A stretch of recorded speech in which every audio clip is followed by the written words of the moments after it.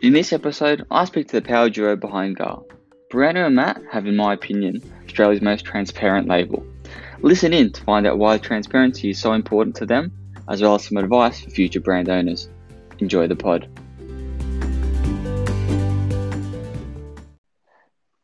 So tell us a bit about yourselves and what prompted you guys to launch Garl. I'll start. My background actually wasn't in design or anything like that. I actually came from technology consulting. So I guess the way I approached Gar was really from a consumer perspective. I was working really close to a big shopping center, and I became quite aware. I guess seeing a lot of sales cycles and things like that. I became quite aware of the fashion industry, and I think really fascinated with how it worked. But then I guess as I looked into it more, a lot of the ethical issues around fashion, and I guess I just became really, really interested in it. And then how it sort of would how I could then find clothes that would be fashionable, like within my taste, but also ethical and sustainable. Okay, awesome. And in the past, you were a bit of a, I don't want to say fast fashion addict, but did you dabble in brands that maybe didn't align with your values as much as they do now? I feel like I started not that way, and then working really close to the shopping center, I just got really sucked into sales for a while. Okay. And I realized I ended up with so many clothes in my closet that I couldn't fit anymore in. And I think that's when I realized that I needed to really look at what I was buying and where it was coming from. Okay, fascinating. In yourself, Matthew, can you please share your story? Well, look, I think just like Brianna, even less so, to be honest. I mean, I've never found myself to be much of a fashion kind of person. I mean, I was very much into the fast fashion when I was younger. I think it's more about the awareness of it. I was just never aware of the impact that the fashion industry had on our environment. And once you open your eyes to that kind of stuff, you kind of can't ignore it. So when obviously Brianna started down that path, and she obviously made me aware of it all, it was kind of a bit addictive. And I at first I didn't think I'd get so into it. I was there to support Brianna, but the more we got into it, the more I just became a partner to it, and now we see ourselves both running the business. Oh, that's awesome. You almost felt compelled to make those positive changes in your life. Yeah, definitely. So that's it. And sort of bringing it back to Gala a bit more now, what sort of prompted you guys to go down that specific niche? I think it was a number of things. I didn't know for a while, I guess, with all the knowledge that I was kind of acquiring. I went from shopping on my lunch break at this big shopping center to walking around with earphones, listening to books and podcasts about ethical and sustainable fashion. Okay. So I really didn't know what my place was going to be. I knew I wanted to do something. I think I did start. I think it really came from, again, like a consumer point of view, really not finding really not finding clothes in the styles that I was really looking for, that had that went beyond basics, had a lot of color, but were also ethically manufactured and sustainably made. So really kind of trying to bring all of those elements together. I think it was just more of a consumer need than anything else. Yeah, awesome. And I think a lot of the best businesses in the world tend to come from scratching your own niche, and it sounds like you guys have done that in your own creative way, and I'm sure it'll be just as successful. Now, just going to go a bit more narrow into Garl. Now, one of the things I really like about it is the depth of your transparency, and I really do think it's commendable. Can you please share with us the details that you share in the product descriptions and why that's important to you? Yeah, absolutely. I think when we first started talking about Garl, we were almost hesitant to be really, really upfront about how sustainable we were. I think we wanted to lead with the clothes, but I think the more that we tried to build our, tried to design and find, source materials and things like that were sustainably made, we realized how difficult it actually is, and that you have to ask a lot of questions of people to find out whether things are, I guess, the most sustainable they can possibly be, or the most ethically made they can possibly be. And what we did find is when people were doing, I guess, the right thing, for lack of a better word, they were really shouting it from the rooftops, because because the norm and the status quo is really not really looking into this stuff. So I think for us, having knowing that it is really difficult to firstly find that information for brands. That's why we wanted to put it on our website. We wanted to not just tell our customers, trust us, we're sustainable, trust us, we're ethical, but really show them as well. Yeah. Awesome. And I don't know if Matthew, you want to touch on it any further, but like I really love reading your product descriptions and just sort of the exact details you guys go into. And I don't know if you want to discuss more about that, Brianna, or if Matthew, if you want to go into that a bit more, just the specifics of the transparency that you guys show in your product descriptions.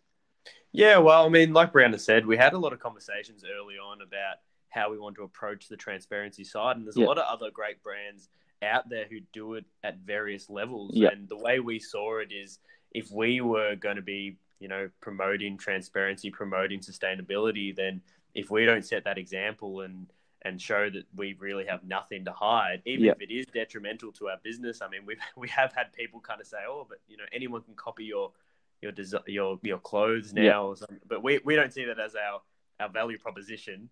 Just the materials we use. We like to think there's more than that. So the way we saw it is, we need to lead by example, and we don't have anything to hide, and we want it to be very clear. Yeah, and I think it keeps us accountable as well.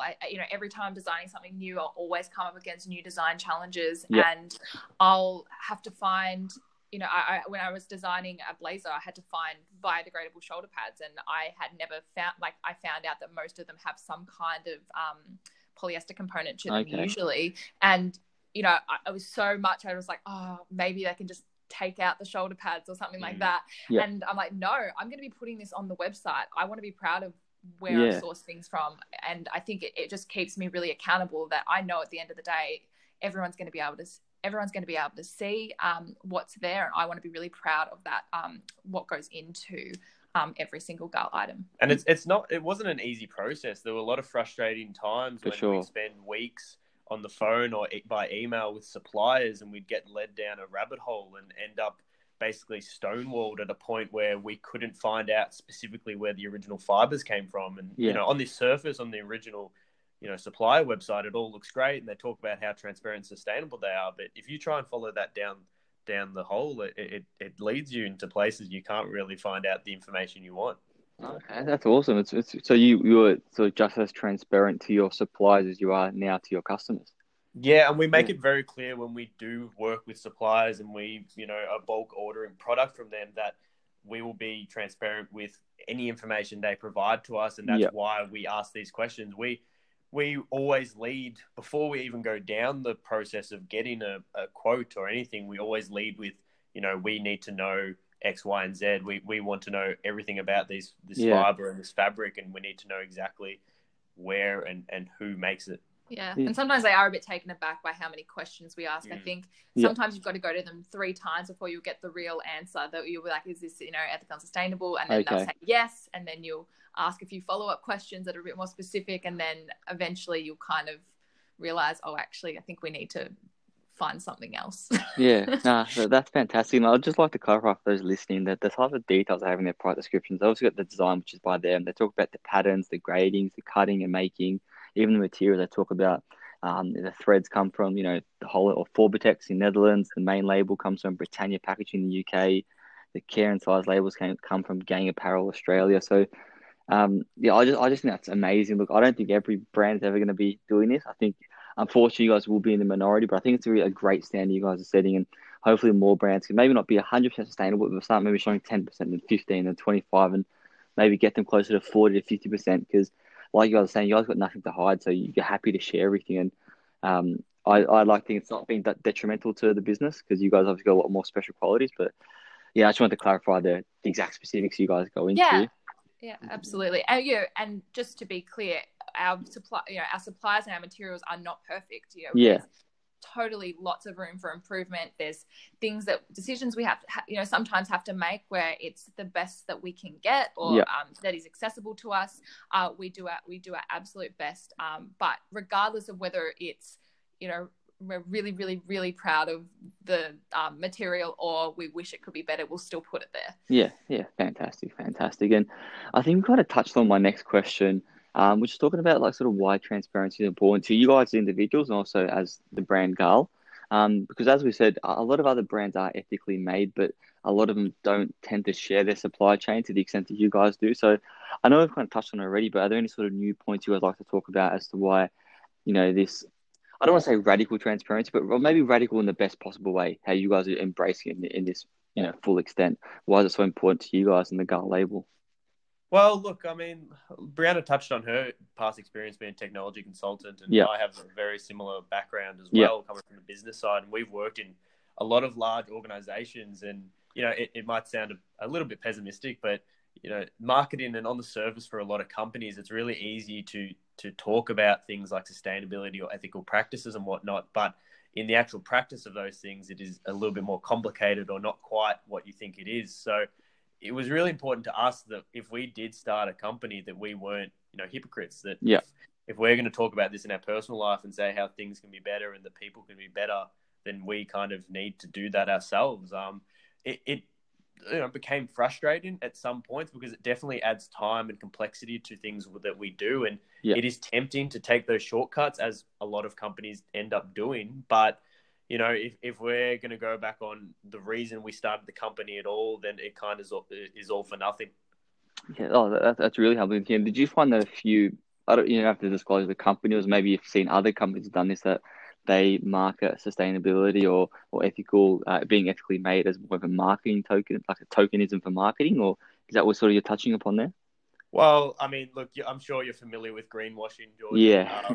The terms definitely come more into the public sphere these days. And I think we do see a lot of big companies using that. Yeah. I guess that happens when anything becomes a trend. People sort of take it up, and sustainability has, it's obviously really, really important. But I guess as it's become really prominent, it's also become a bit of a trend. Like everything, big corporates do tend to grab onto it, and that can be good for raising the profile of sustainability. But unfortunately, sometimes it does confuse customers, and whether that's intentional or not, I won't, I guess, provide an opinion on that. Yeah.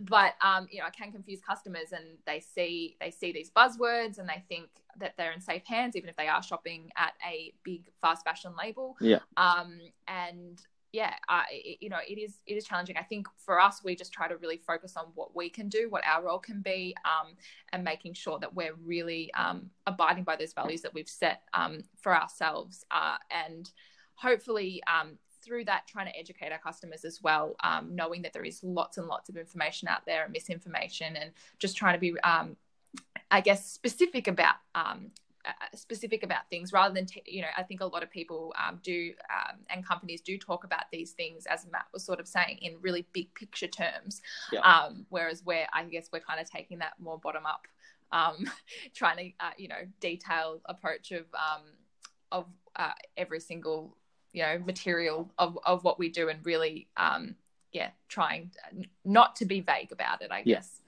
Yeah, no, that's fantastic, Brianna. I think there's a lot of great points there, and we won't dive into the greenwashing rabbit hole because I think the three of us probably be here for about 2 hours. So we could do a whole podcast on it. Yeah, probably a whole series on it, but we'll have to save that for next time.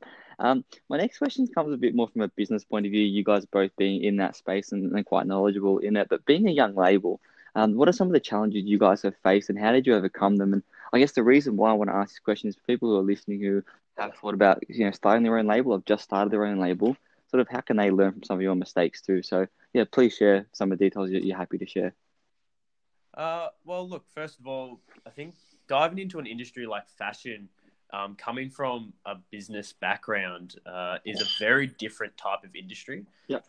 There are a lot of, I guess, complexities around how the more creative side of the fashion industry work, and things like, simple things like deadlines and kind of manufacturing processes, which at the surface are very kind of simple and you think are going to be easy to navigate, become a big issue, I guess. I mean, when you have a whole collection planned, you're looking at a 3 to 4 month timeline, and the smallest little delay in a certain fabric or a certain piece of material can cause major delays down the line. And obviously we know fashion is very seasonal, and that can cause issues. And building in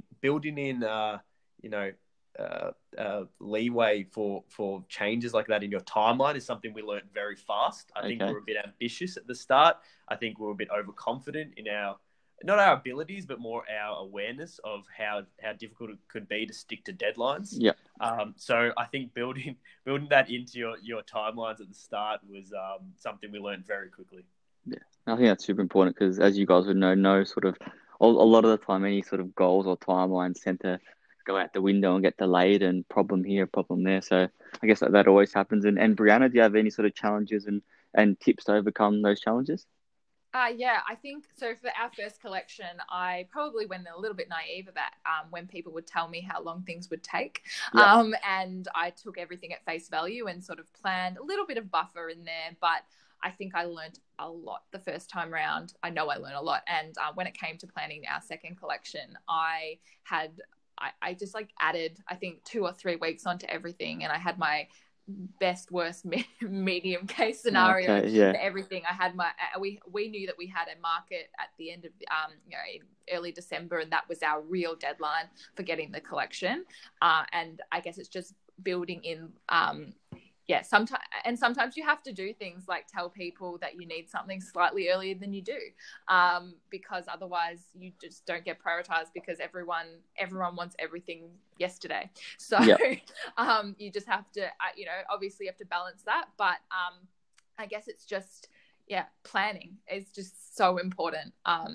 Designing, the design part is such a small part of it. It's everything that comes after that to get to actually realize it as a clothing line, that just takes such meticulous planning and problem solving and driving all over Melbourne for me, which is always fun. I guess the trials and tribulations of a business owner, and there's probably going to be many more of those for years to come. A lot less driving this year, actually. Okay, definitely. Definitely. Well, I think we're recording in late July, and it's not the greatest in Melbourne at the moment still. So, hopefully that changes for the better. And I might throw you guys a bit on the spot here, but are there any sort of, I guess, funny mistakes that you guys have made, or maybe you guys showed a bit of naivety and made a mistake somewhere? Any of those sort of examples, just to sort of humanize the concept of creating your own business, in that, none of us are these super, you guys are very intelligent, but not that you're not perfect, that you make mistakes. So I know I'm putting you guys on the spot here, but are there any sort of maybe trivial mistakes? We've made plenty of mistakes. Yeah. We've made plenty of mistakes. I'm trying to work out which ones I can see now as funny. Well, so one of the things I can think of is dealing with exchange rates and overseas transfers. I think a few things that we kind of missed the point of it being in a different currency. We definitely spent a bit more money on some things and I think very early on as well, not knowing what things really should cost or how much we should expect to spend. There were definitely some times we overspent on some key items. So our original budget was fair to say it was pushed out pretty heavily.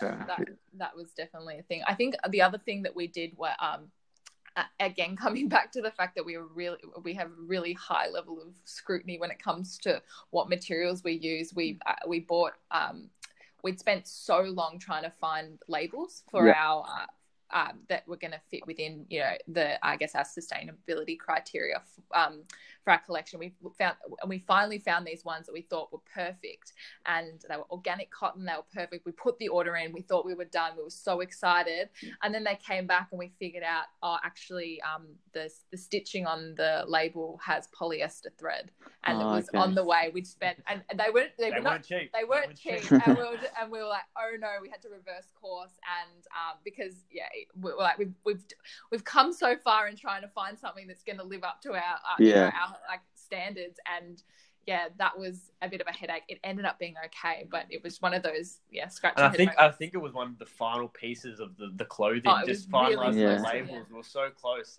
and it's small things like that. It's got another curveball followed by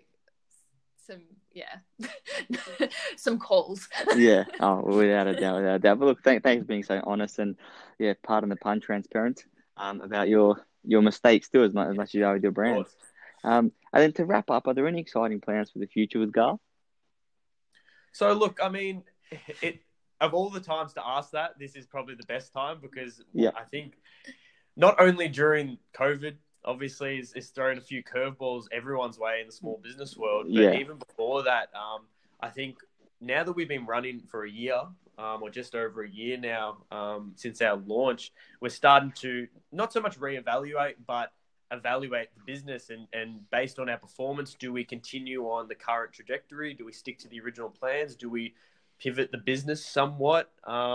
Do we look for outside investors? Are we happy to keep self-funding? These are all questions we're asking ourselves at the moment. Yep.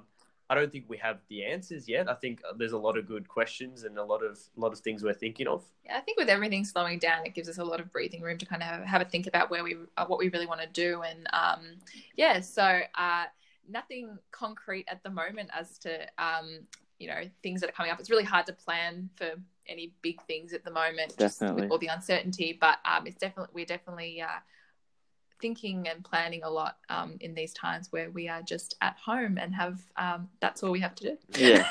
I think one thing that doesn't change for us is that we want Gaal to grow. And we want it to be, a big brand. We want to be not only in Australia, we want to be overseas. We want to be a leader in the sustainable fashion world. So I guess it's just the pathway to getting there is what we need to figure out. Yeah, no, that's fantastic. And I'm sure you guys will get there in the long run. But what are you guys planning to be internationally? Is that like sort of a 2-year plan, 3-year plan, 1 year, 5 years? What's the approximate timeline on that? I won't hold you to it. Well, I mean, look, in terms of international, we'd love in the 2 to 5 year mark. Yeah. We've always thought of Gaal as a big picture brand. We started obviously small, like any business, and where we did markets across Australia. We travelled interstate. But, the end goal is obviously international. I think, if you look at overseas markets like America, Europe, and Asia, we pale in comparison. And in terms of the fashion industry, obviously they're world leaders over there. Australia's like the little brother, I guess. So that's our ultimate goal. Look, 2 to 5 years. Yeah. I really want to aim for that. I'd love for 2 years, and we'll do everything in our power to get that done. It's our passion at the end of the day, and it's where we want to be. Yeah, awesome. I'm sure you guys will get there. We'll get there one day. Hopefully, it is in 2 years' time. But so Brianna and Matthew, a big thank you for your time today, and thank you so much for sharing your story. Thanks so much for having us. No worries, guys. Thanks, Jordan.